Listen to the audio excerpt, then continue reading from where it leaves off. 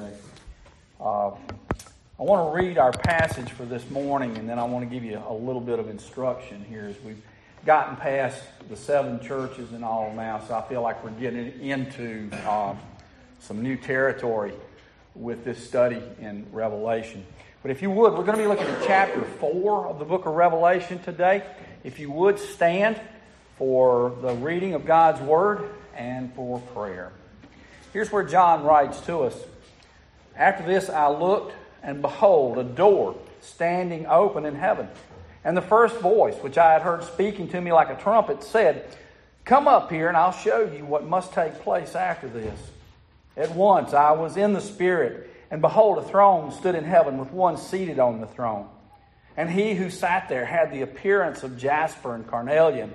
And around the throne was a rainbow that had the appearance of an emerald. Around the throne were 24 thrones, and seated on the thrones were 24 elders, clothed in white garments, with golden crowns on their heads. From the throne came flashes of lightning and rumblings and peals of thunder, and before the throne were burning 7 torches of fire, which are the 7 spirits of God. And before the throne there was, as it were, a sea of glass like crystal. And around the throne, on each side of the throne, are 4 living creatures, full of eyes in front and behind. The first living creature like a lion, the second living creature like an ox, the third living creature with the face of a man, and the fourth living creature like an eagle in flight. And the 4 living creatures, each of them with 6 wings, are full of eyes, and all around and within, and day and night they never cease to say, "Holy, holy, holy is the Lord God Almighty, who was and is to come." And whenever the living creatures give glory and honor and thanks to Him who is seated on the throne, who lives forever and ever, to the 24 elders fall down before Him who is seated on the throne and worship Him who lives forever and ever.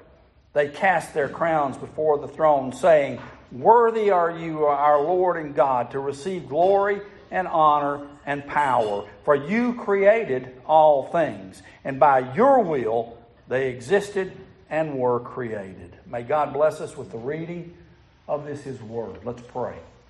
Father, thank you for the privilege of reading your Word this morning. But also thank you for the privilege of being able to delve into it more. This is a book that is full of things we're just unsure about. And yet you, Lord, through your Spirit will guide us. And we thank you for that.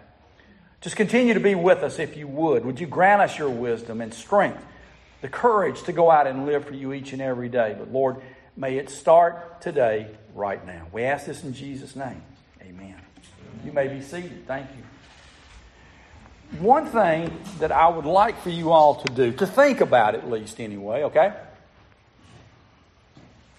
We're going to be looking at a lot of different things, a lot of symbolism. We're going to be looking at a lot of things that we're not sure whether it's factual or symbolism or whatever the case may be.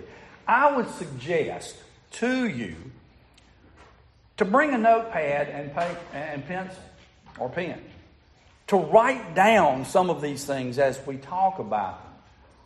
Then go back. And in our on our website, there are questions each and every week. There always have been for all of our sermons. But I would suggest, if you can, if you have the time, listen to the sermon and answer those questions for yourself if you're not in a micro group. You're trying to disseminate this information as much as you possibly can. Again, understanding that much of this is going to be beyond our thinking. So, we work together on this and we learn and we grow. That's my thinking.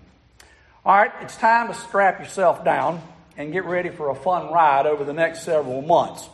We have gotten past the letters to the churches. We've gotten past Easter, and now we are going to look at the rest of a book that's quite frankly a mystery to most, if not all of us. I've done several Bible studies on this particular book. I may have told you this at the very beginning. I used literally dozens of commentaries to do my work with. And where we would start generally with maybe 25 to 30 people at the beginning of the class in Florida, in that particular town, it would be members from other churches as well within the community that would be a part of the class. By the time we got to the end, we might have a third of that same class still attending. Why? Because we weren't giving them the answers that they wanted. Now, I'll forewarn you, between Brett, Fred, Kirk, and me, we won't be giving you the answers that you're wanting either. That is, when will this thing they call the end of times, when's it going to happen? Folks, can't do it. Sorry. I'm going to tell you two things each sermon, though, okay? As I preach on Revelation. First, we do not know when the Lord is returning. All right? Make sure you understand that. Second, we'd better be preparing for that day so we are ready when He comes. So I'm not going to give you any substantial clues you can take home with you and try to wring out a day and time when Christ's second coming is going to take place. Ain't going to happen. I'm pretty sure all four of us will be able to have that same warning label on our sermons before we begin. Another thing as well, and we may disagree a bit on this, and I think Brett hit well on this in his intro that he did a couple of months ago. How much do we deem symbolism in the book of Revelation, and how much do we take as absolute accuracy? But part of that beauty of this study will be our ability, maybe in my case, the inability, to be able to be accurate with our words, or as accurate as we can possibly be. Suffice it to say, in many instances, if we were given the exact words to describe heaven, or some part of it, for instance, we wouldn't be able to digest it. We just couldn't take it in. Maybe there's not even words that are in the human language that can we use to describe heaven. I don't know. Now, I think we'll see some of these words, or attempts at these words, in chapter 4 of our study today. And yet they are words of beauty, perhaps maybe that we can digest, that we can understand today. Nothing more, but nothing less. So if you were to attempt to give chapter 4 a title or a label of what's being discussed, what do you think it might be? What are some of the possibilities that could be for chapter 4? I think the center point of this chapter could be considered the throne of heaven, or maybe more specifically, the throne of God. Nothing like starting off with a bang there, right? Work at the top and work your way down. But maybe a better, less specific title might be the simple question, and it's the title of the sermon that I gave it today. What will heaven be like? Now, we know the pathway to heaven, do we not? Look at John 14:6. It says, I am the way, the truth, and the life. No one comes to the Father except through me. So we see from here that the way to heaven is relatively limited. We know that it's a narrow road, don't we?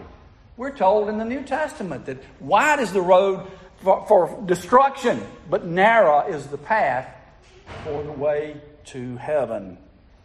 You hear so many people try to describe heaven, don't you? Christian and non-Christian alike.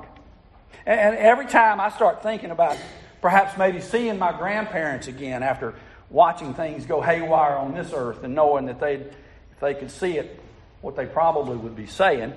Or perhaps maybe it was somebody else in my life, somebody that I really cared about a lot that had been gone for a long time. But I start thinking about seeing them again, especially the older I get. I think, I can't wait to see them.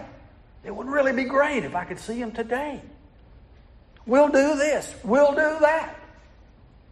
So many questions raised about what will we know? Will we know each other in heaven?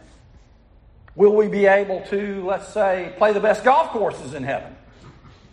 Will my favorite team always win in heaven?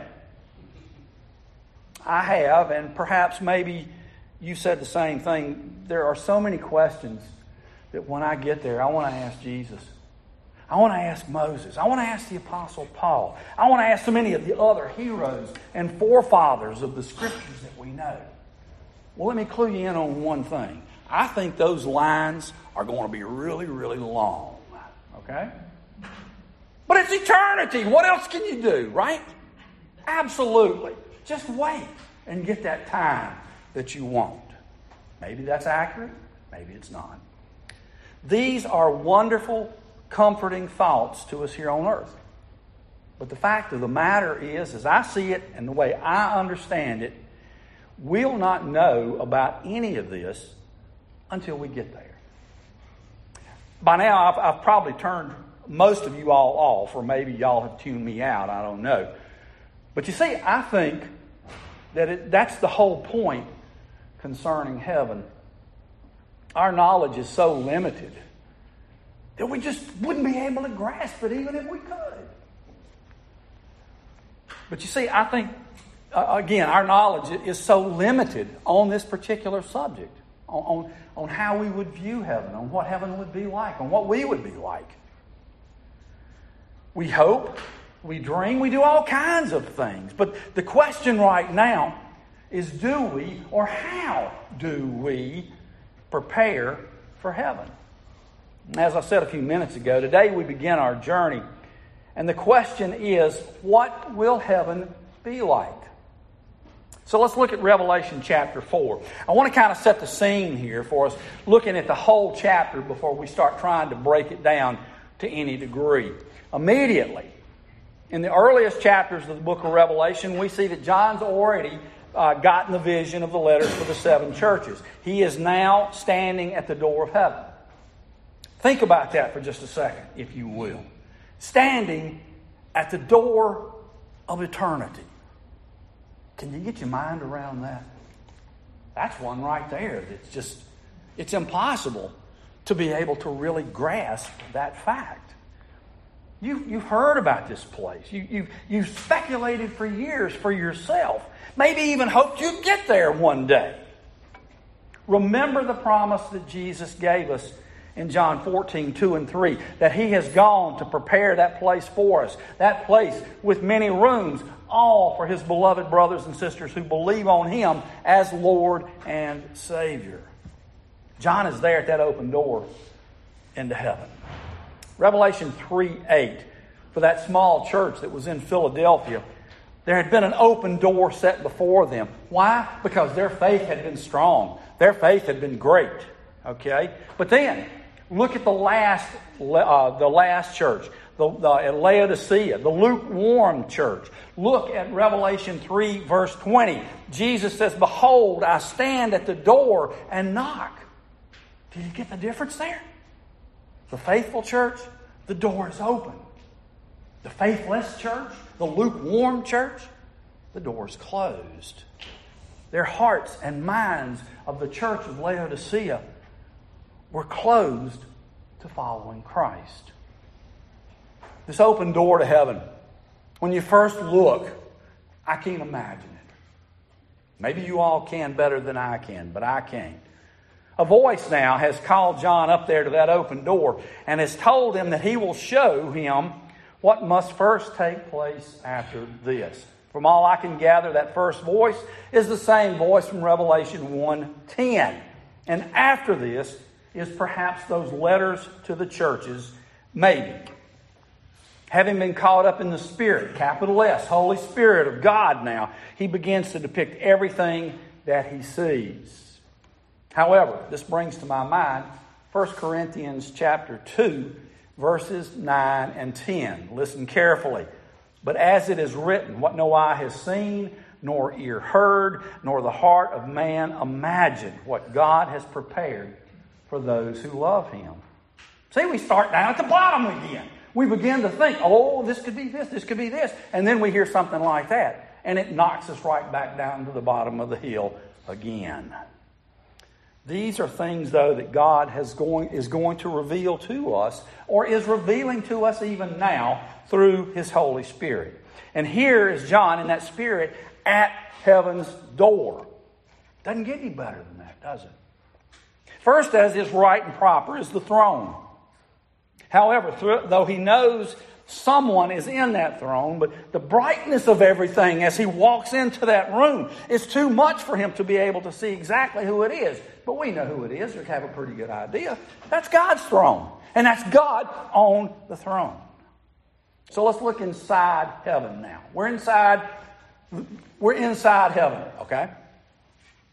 All John can see is brightness and red and green with an emerald rainbow. He sees a crystal glass-like sea emanating from the throne. He sees lightning flashing from the throne. He hears loud peals of thunder shaking the very surface. Around that throne, he sees 24 thrones with 24 elders sitting there. They have pure white garments on and are wearing golden crowns. Before the throne, 7 torches of fire, which represents the 7 spirits of God. Now, what might those 7 spirits be? Isaiah 11:2 refers this and says it's the Spirit of God, wisdom, understanding, counsel, might, knowledge, and the fear of the Lord. These could be used, if you go to 1 Corinthians chapter 12, you may see these terminologies again as part of the spiritual gifts, okay? Now, also around the throne there are 4 creatures. They had eyes all around the front and the back. One creature looked like a lion, one an ox, one had the face of a man, one at last looked like an eagle flying. All of them had 6 wings. Constantly they are saying, "Holy, holy, holy is the Lord God Almighty, who was and is to come." Reminds me of Hebrews chapter 13, verse 8, where it's talking about Jesus, God the Son, and how He is the same yesterday, today, and forever. Then the 24 elders begin to bow down and praise God, complete with placing their crowns at the foot of the throne with these words. "Worthy are you, our Lord and God, to receive glory, honor, and power. For you all created all things, and by your will they existed and were created." Those words take us right back to Genesis 1. And on where we see that all things were created by God. And then look at John chapter 1. In the beginning was the Word. The Word was with God, and the Word was God. He was in the beginning with God. All things were made through Him, and without Him was not anything made that was made. So who's John talking about right there? Well, of course, he's talking about the God of all creation, and he's talking about God the Son, Jesus Christ. So here you are, facing all of this, trying to take it all in. How you doing so far? It's a challenge, isn't it? And yet remember what we have said on more than one occasion this morning. We can't even begin to grasp all of this. So, let's see if we can unravel some of the info that we've just received. First, with all this taking place, can you get a feel for the majesty and the power of God? Can you begin to grasp the glory of God in this one scene alone? Yeah, me either. And we're just getting started. We have heard many of these words before in Isaiah 6, verses 1 through 3. This is why I want you to take notes, because there are a lot of how do you prove Scripture? With what? With Scripture. Absolutely right. So this is what you want. You want some of this backup to be able to go back and look at, to be able to reflect what you have heard, what you have read. These are not new terms for us from Isaiah 6, okay? But we can kind of get a glimpse of what heaven is going to be like for us through them. There's going to be worship. There's going to be praise. Doesn't sound like it's going to be the classic Presbyterian style of worship either, where we just sit on our hands as we worship. Kind of hard to lift a hand when it's sitting up under your legs, isn't it? Let's look at some things that we can kind of take away from viewing heaven for the first time here, okay? I figured that would be a laugher. First, in a nutshell, we know God is on His throne, Okay? There's no worrying about anything once we are there. The sights and sounds surrounding God's throne are not for the purpose of frightening anyone. It's resounding God's purity. For the 7 churches that we talked about before, it was this purity that they were to measure themselves against. Think of the emerald rainbow and what comes to mind. And no, not the Wizard of Oz, okay? The rainbow given by God was a promise to who? To Noah, right? The covenant made with him. And it reminds us, perhaps, of the covenant God made with man through his Son, Jesus. The colors of these stones. Jasper, perhaps, represents God's holiness, while the carnelian or red stone is God's justice or his judgment. The 24 seats around God's throne that have been, some have depicted it as the 12 tribes of Israel and the 12 disciples of Christ, or 24 elders of the church, or maybe 24 angels. The white garments depicted Christ's imputed righteousness into them. The gold crown signifying God's glory on each one. The 7 lamps of fire represent the 7 spirits of God, as we mentioned a little while ago, and it comes from verse 5. The sea could be the sea of people. The 4 living creatures minister as they stand between the people and God. The wings of the creatures help protect the people from God's glory. The eyes all around could be talking about all-encompassing wisdom and knowledge. The representation of what the 4 look like. Some of the strongest beasts in mankind. The representation, it looks at like from Revelation 5:5, we see Jesus is called the Lion of Judah. It represents or can represent bravery. The ox can represent patience, while the eagle could represent aspirations of our passage to heaven, perhaps, and man, intelligence. We might have hit on every one of those representations first time out, or we may have missed them all. I don't know. I refer you back to what may or may not be understood by man. Or maybe we weren't supposed to be able to figure them out at all. The possibilities are quite vast here for each of us.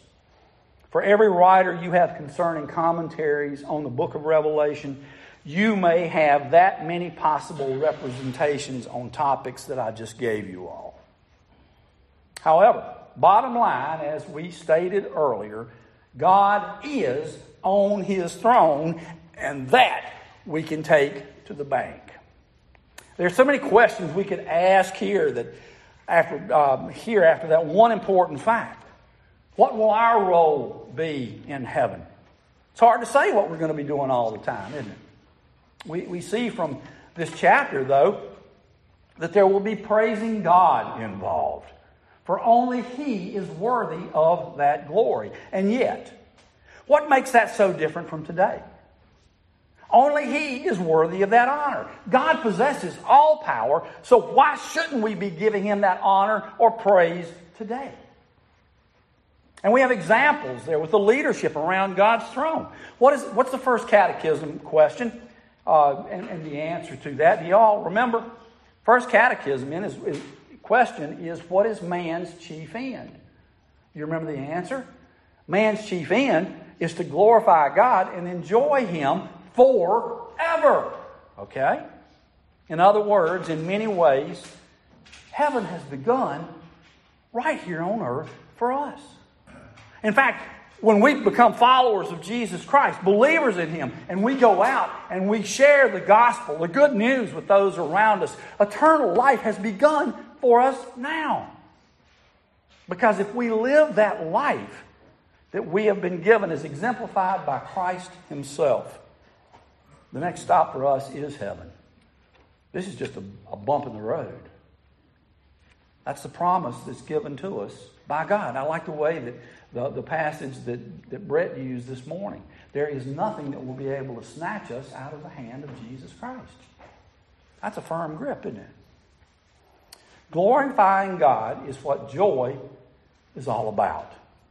To glorify God is to experience joy in heaven. Look at how these 24 are worshiping God. Look at what the 4 creatures are doing and saying. Holy, holy, holy is the Lord God Almighty.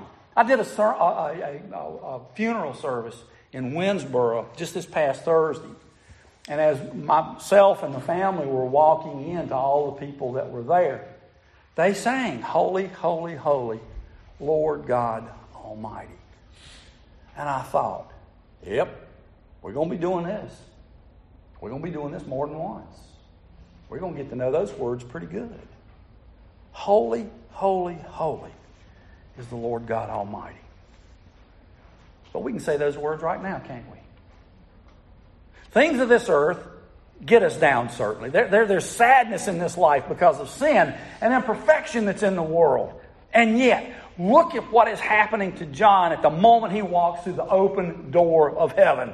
After he gets knocked backwards by God's pure light, he's bound to see and hear the shouts of acclamation for the worshiping and praising that is taking place. Because God's done it again. He's brought another of his children home. That alone is worth praising, wouldn't you say?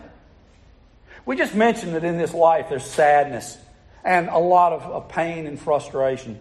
Peter said it well. 1 Peter 1, 6 through 9, when he said, In this you rejoice. So now for a little while, if necessary, you've been grieved by various trials. So that the tested genuineness of your faith, more precious than gold, that perishes, though it is tested by fire, may be found to result in praises and glory and honor at the revelation of Jesus Christ. Though you may not have seen him, you love him. Though you don't see him now, you believe in him and rejoice with joy that is inexpressible and filled with glory, obtaining the outcome of your faith, which is the salvation of your souls. In this you can rejoice. You can have joy, even in the darkest of times. As we can rejoice being reconciled to our Savior, we can rejoice in being given eternal life with hope, with joy, with meaning, and with purpose today. Joy is what comes to us when we're able to more adequately contemplate the greatness of our God while we're still here. And how do we do that? By coming together and to worship him. By singing, Holy, holy, holy is the Lord God Almighty, who was and is to come. John's telling us right here in chapter 4, it's all going to be worth it, guys. Don't you know that John had to have had doubts with everything that had happened to him? Being boiled in oil, then being exiled on the island of Patmos, watching his friend Jesus die, so many things that would have tried his faith to the very core. John is in essence here in Revelation chapter 4 telling us, stay the course. Keep your faith. Be joyous in season and out, because you've got a big time, healthy dose of joy waiting for you. Actually says that one translation of the book of John, I'm sure. But in the meantime, we need to remember one more thing about joy. And that is, we can find it here on earth. That's Christ gave us this glory. Philippians 2 tells us that Christ came to earth, not counting equality with God a thing to be grasped, and used to his advantage while here on earth. He became a servant born in our likeness, and he humbled himself beyond anything we could ever comprehend. He became obedient to a death that should never have been his. Didn't have to be his. But because he loved us and wanted for us that joy that passes our understanding, he died the death on a cross. Folks, Revelation chapter 4, whether we try to figure out what the colors mean, whether we get a good grasp on the 24 who praise God or the creatures, much less the 7 lamps of fire, know this: God is indeed on His throne. He is to be glorified, and we should rejoice because He is indeed there. Many don't believe this. Many, even if they're believers, don't want to try and tackle what all of these symbols mean. If nothing else that you get from this sermon today, do know this. The joy that John experienced firsthand there in that throne room is waiting for all who believe on Jesus the Christ, the Son, as Lord and Savior of their lives. But the joy that is waiting us, we don't have to wait till we get to heaven. That joy that is awaiting us can be found beginning right here, right now. Let's pray. Father, thank you for this glimpse of heaven, a snippet beyond our comprehension, and yet, Lord, you've opened these doors to us that we might be able to understand a little more completely. That door of heaven was open for John, and it's open to us today as well. So would you bless us? Would you continue to guide us and strengthen us? And Lord, may we always look to you for that joy that can be ours now. We ask in Jesus' name. Amen.